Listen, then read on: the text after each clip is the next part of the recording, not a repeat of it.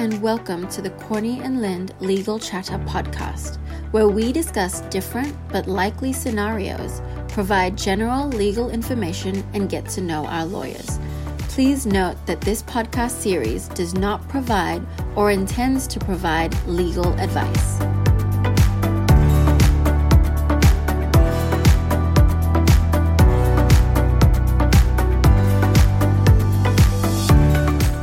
Hello and welcome again to another episode of Legal Chatter with Corny and Lind Lawyers. My name is James Tan. I'm a lawyer here at Corny and Lind Lawyers, and I'm joined by Judith Mendez, graduate law clerk. Hello.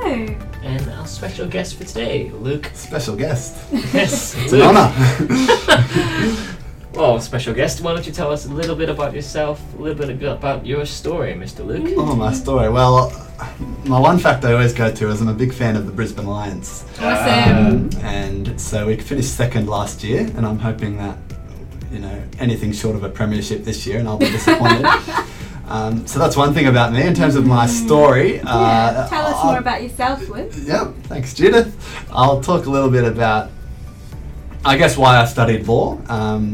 The reason I studied law really was just to help people and to serve people. And I think I lost my way a little bit while I was a student, because I remember telling a friend that I knew from school that I was studying law, and he said to me, "Oh, you're studying law, but you have a soul,"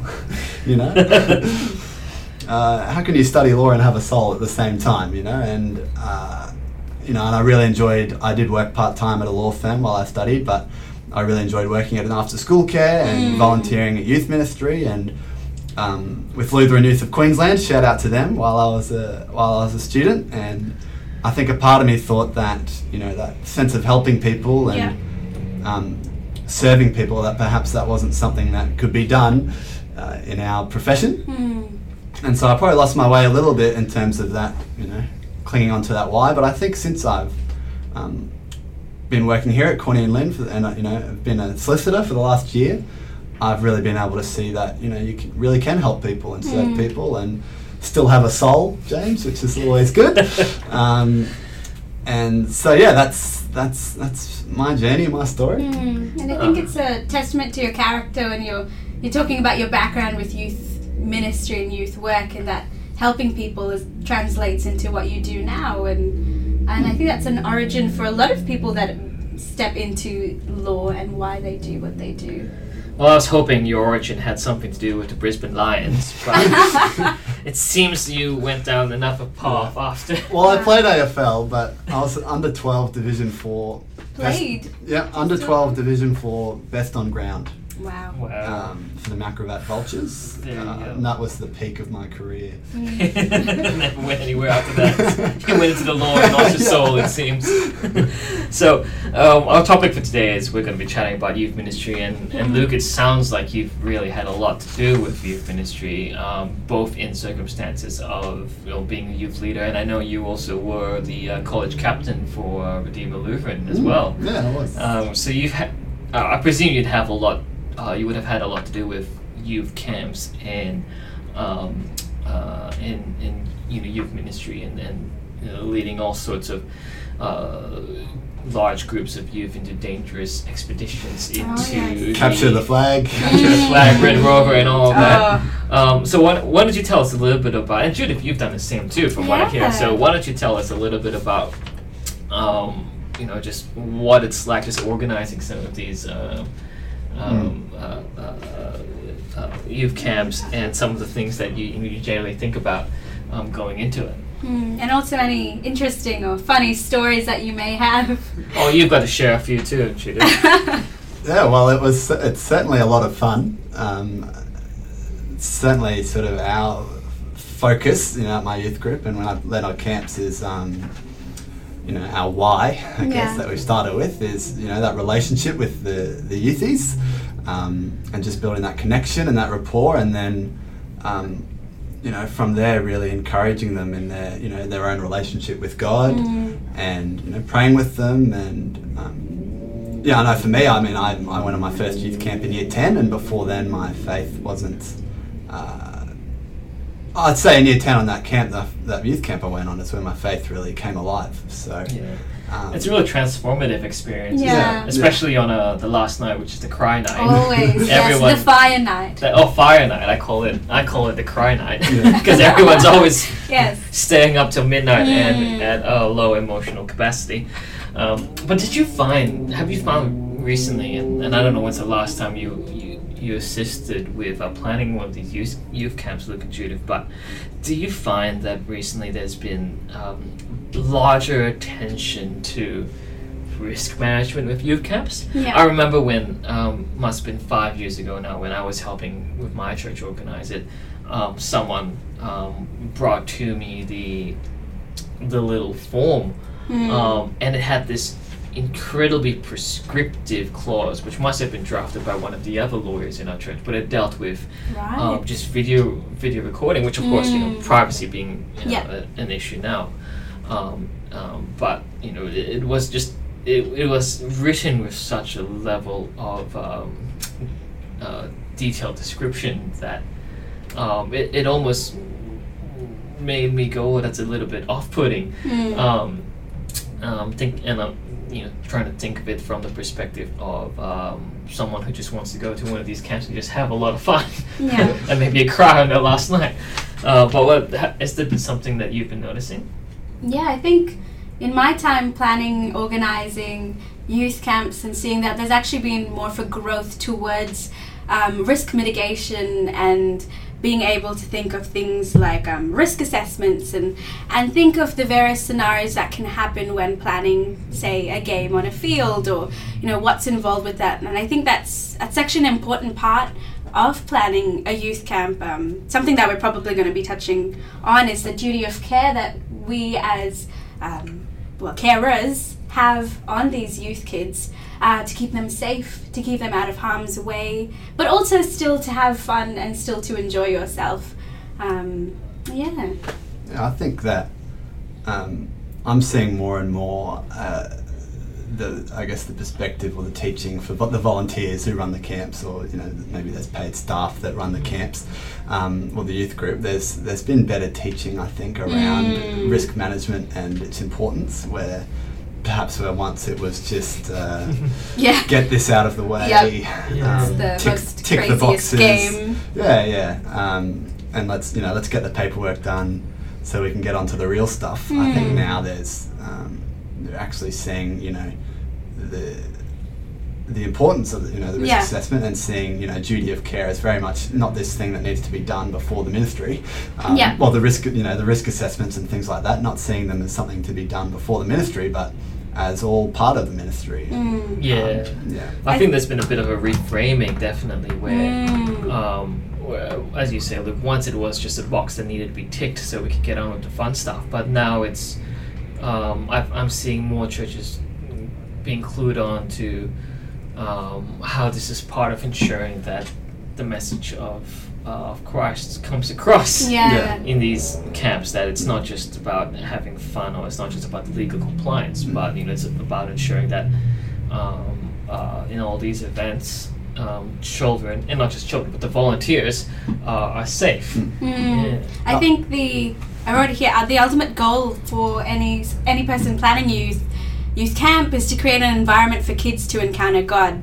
And so we have to do everything to place them in that position to do so, which might mean mitigating risk of injury. Like if a kid is injured, they might have to sit out on that last night where they otherwise would have had an opportunity to see God. And it's not that they won't, encounter God anytime else, but it's just, taking away from that opportunity the real reason, the why behind the what. Yeah, I remember, this wasn't at a church event, but I remember in my first year in university, which would have been 10, 12 years ago, maybe even more, come to think of it, 20 years ago. But I remember going on a university snowboarding trip, and on the first day there, the one of the participants broke an arm, and that was it. That was the holiday for them. So 2 weeks of skiing and snowboarding on this trip just went out in smoke. And so I think, definitely, if something goes wrong, and it really just shatters the whole event for that one person, really. Yeah. What's just to move this on to something practical that our listeners can take away? What are some things that church leaders, church organizers for youth camps can consider when planning these youth camps, and just things to keep in mind, Luke? Well, I know it's practical, but I'll start in practical again. I think that focus on the teaching and the way that you teach your volunteers and your staff, with the risk assessments to. Yeah, like we've been saying, not see it as this red tape to get out of the way, but to see it as, to see the duty of care as a extension of, God's care for. Yeah, I love that. For the youth, and seeing that as part of the ministry, not something that happens before the ministry. And you think about the perspective of these parents that are sending their kids to youth. I mean, it's their most important possession, as they say, as their child. And they're really, if you can't imagine just sending them off to someone's care, and that person not really thinking about the risks or the care that's owed to them. So you've chucked around this phrase "duty of care" quite a bit, Luke, and for the people that are listening in, and maybe there's the first time organizing camp and trying to think about some of these things. What is duty of care? How does, for example, the organizer owe this duty to the year 10 kids or the year 7 kids that are coming along for the camp? Well, I've got this definition I've prepared earlier, James. A bit of research before the podcast. Like a true lawyer. Essentially says a duty of care is a legal obligation imposed on a person or an organisation to take a reasonable standard of care when doing acts that could foreseeably harm others. And so essentially a church youth group or church camp or church organisation owes a duty of care to anyone in their care who's under 18. What was your question again, James? Well, what is it, and how would a youth group leader owe it, for example, in the context of a church camp? Oh, so in terms of one common way is to think about supervision and ratios. So for a certain number of youth students, you need to have leaders who are able to supervise in that area, whether it's 1:4 or 1:5, and then pretty much before any game or activity, you would prepare a risk assessment for that game or activity. Have you had much exposure with that? Yes, I have. So before capture the flag, or before even just meal times. Let's get practical. Before small group, you would essentially identify the risks.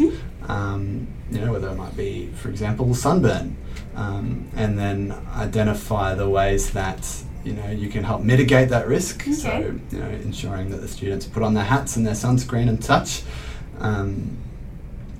and essentially not only putting that on paper beforehand, but then carrying it out and following through when you're on the activity. So really, you do that for. A lot of camps and organisations have fairly standard ones set for activities that are taken across every camp. So if you're catching the bus, you have a risk assessment for that. Or meal times, you often have the same meal time scenario a couple of times a day, so you might have a set standard risk assessment protocol for that. But then there are other activities that are unique to a camp that would have their own unique risk assessment that's attached to it. Legally, why is it important that we do these risk assessments, and why is it important that we ensure that duty of care is applied? And well, there's and I think it's potentially quite a potentially shallow way of looking at it, which is let's cover ourselves legally, and that's of course very important. But like I said, I think another key important of it is, like I said, just having a duty of care that's an extension of God's heart and God's care for the youth students and the children in our care. So you're saying it's a real perspective shift as to this is not just boring paperwork, and it's not just not fun. It's an extension of God's heart. And I was talking to a friend today who's very involved in youth ministry, and she sort of said that we should see risk assessments and duty of care as something to be prized, not as something to be feared. So that's a really interesting take, because often we think, oh, there's a lot of fear, you know, let's not... Yeah, well, you're really only doing the risk assessment because you don't want to get sued, really. yeah, exactly. And so shifting that perspective from, you know, I mean, of course there is, you know, you need to understand the responsibilities and such, but seeing it as something that's really valued and important to your organisation. Yeah, and I think it's such a privilege to be able to have these kids entrusted to us, and it's a privilege to be able to take care of them and make them feel safe, and Yeah.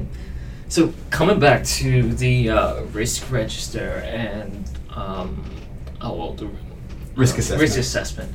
And I thought we could chat about a risk register. Have you ever done one of those, Luke? Or I've done, I'm not sure if this is what you're talking about, but it's essentially risk assessment reports for, you know, all the activities that you do. And there's essentially a table that lists, you know, what is the likelihood of this injury occurring. So 5, 4, 3, 2, 1, and then what's the severity of the damage.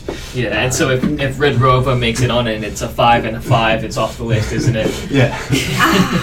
No, not Red Rover. Yeah, but for those organisers who may be thinking about, well, let's have a look and let's come up with risk register, because I'm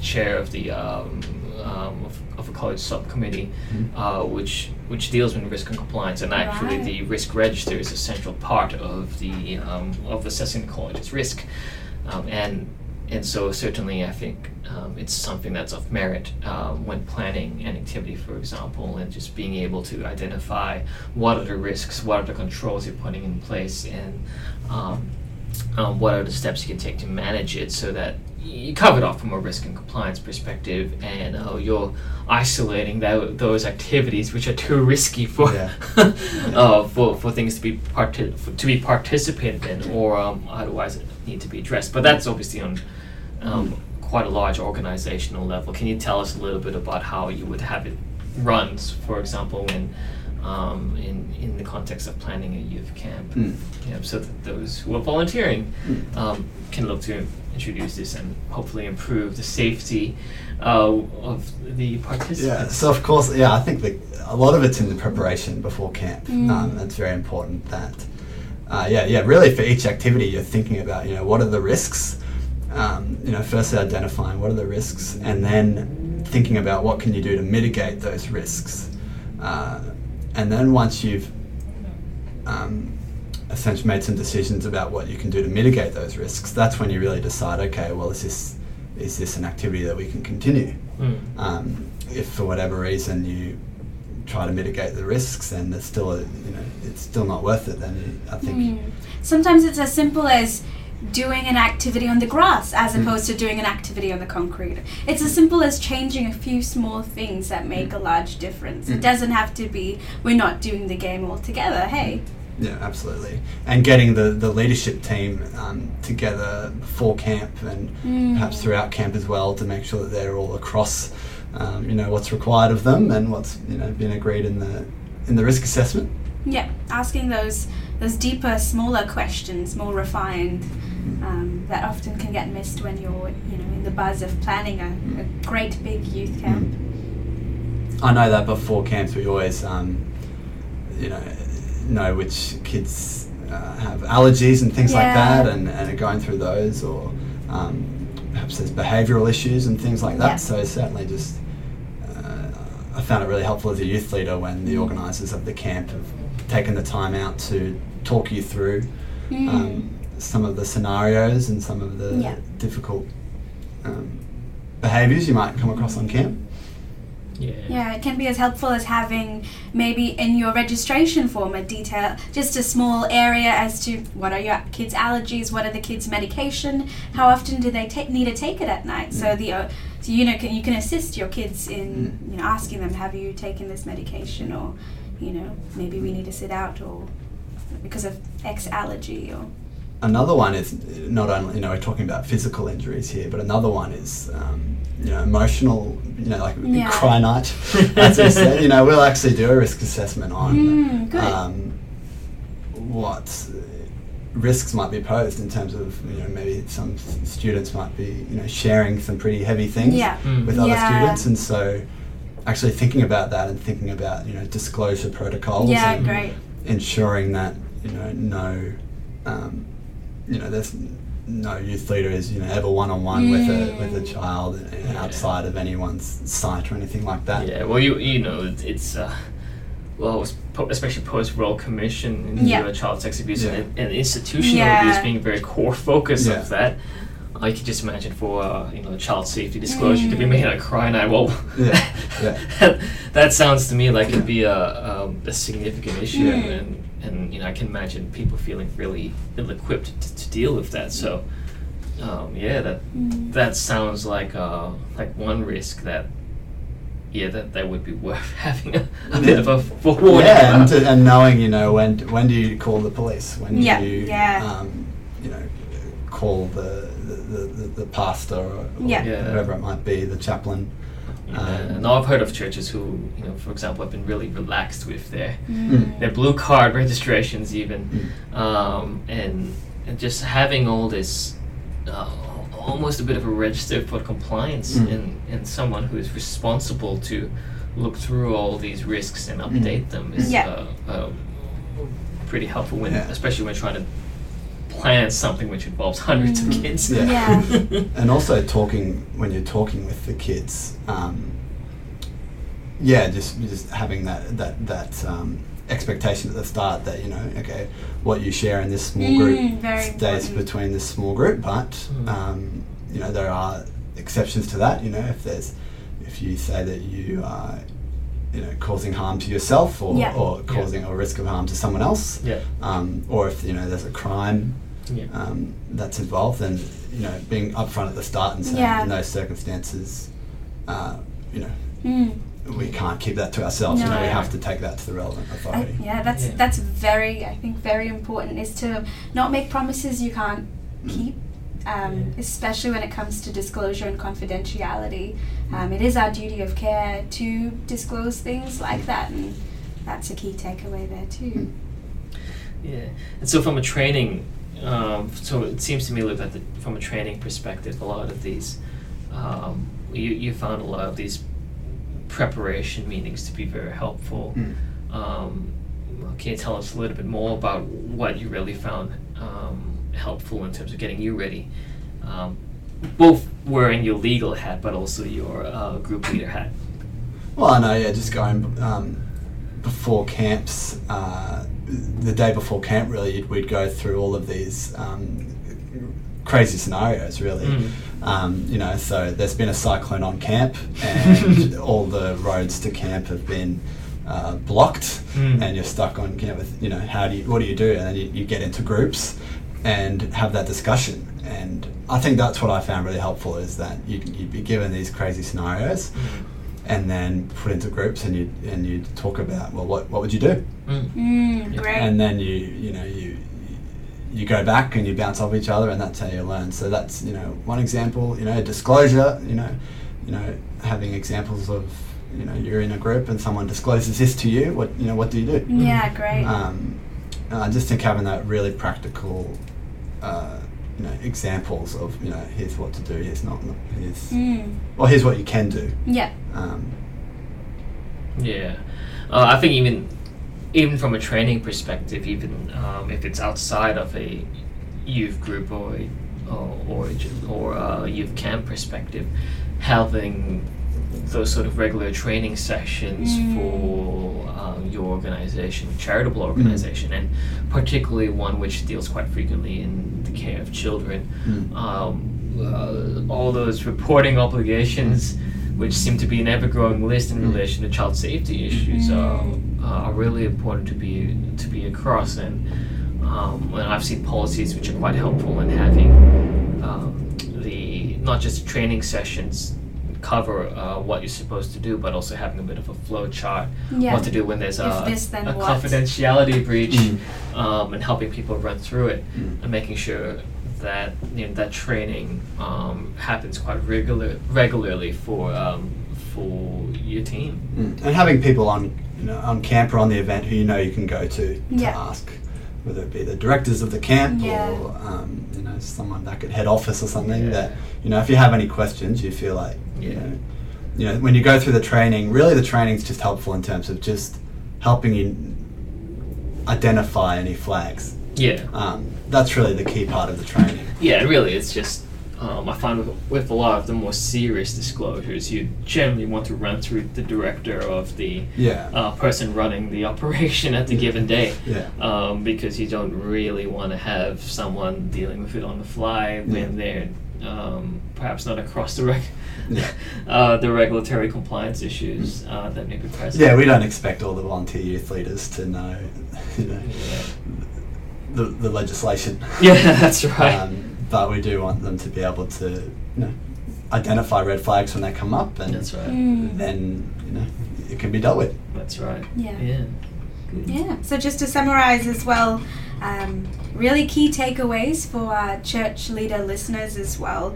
Having your training in place that goes through alternative scenarios, that goes through disclosure obligations and requirements, having policies in place that encapsulate things like risk assessments and what to do when you're faced with certain scenarios, and also just to change the mindset that duty of care and risk assessments are not something to be feared but to be prized, as we are doing this as an extension of God's heart for the child and for the parents, and what a privilege that is.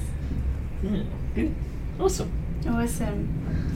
Well, I think that's about it for today's podcast. And Judith, I hear that this could potentially be the last podcast. I thought the last podcast was the last podcast, but it seems that this one is the last Until the podcast. next podcast. Until the next one. This is Judith's last. Yes, it is, guys. It is. So you've been here for what? 3 years. 3 years, Judith. And you're moving on to a new role. Yes, I'm moving on to a role in the field of management consultancy. There we go. So all this risk management stuff probably would have some sort of relevance Yeah? in that organization. Well, Judith, on behalf of Corny and Lynn, I want to say thank you. And I think, Luke, you've got a bit of encouragement. Yes, some encouragement to finish up with for the dear reader, and also for Judith, Thanks. of course, as she moves on to bigger and better things until the next podcast. Maybe a guest Yeah. in the future. I will not say no to that. Yeah, it's just a verse from 1 Peter chapter 5, verse 7, where it says, "Give all your worries and cares to God, for He cares about you." And of course, there's a bit of a link there, James, for the keen for listener. the duty of care. Fantastic. Yeah, There we go. that care, that Fantastic. God cares about us, and There we so go. of course we should be encouraged to care for those who we owe a legal duty to. That's right. And yeah, I think that's a good note to finish on. That's a Yeah, very good cheers, one. guys. I like how you Appreciate tied it all that. in. Yes. Love it. Love Right. it. Thanks, guys. Thank you for listening to the Corny and Lind Legal Chatter podcast. Stay tuned for the next episode of Corny and Lind Legal Chatter. If you require specific legal advice for your situation, contact us directly on 0732520011 or go to www.cornyandlind.com.au/contact.